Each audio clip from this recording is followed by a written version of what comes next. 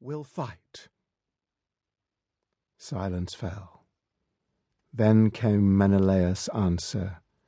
"Hear me now," his deep voice boomed, "Trojans and Greeks. Should you all suffer because of Paris? No, one of us two will die, and the war will end here." How the men were relieved.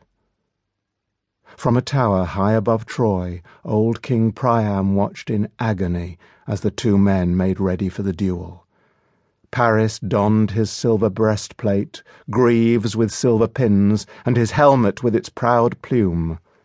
Next he took up his sword, bronze, studded with silver, and then his huge shield and spear.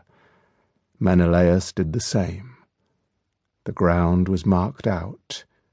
Each took up his place, and the duel began.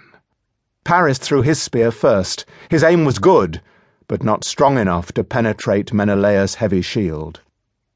Then Menelaus threw, and his spear flew far shadowing to hit Paris with force. It pierced his shield, his breastplate, his robe beneath, and grazed his skin.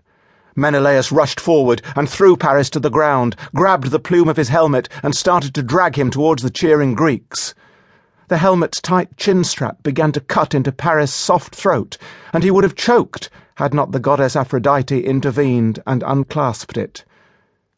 Then she hid him in a mist and spirited him away to safety, leaving Menelaus holding an empty helmet. Menelaus raged like a wild beast as he looked for his opponent. But Paris was gone as surely as if the ground had opened up and swallowed him.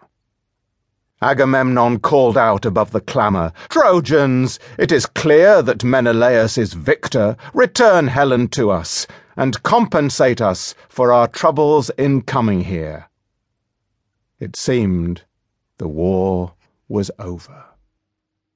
But the gods, watching from above, were not satisfied.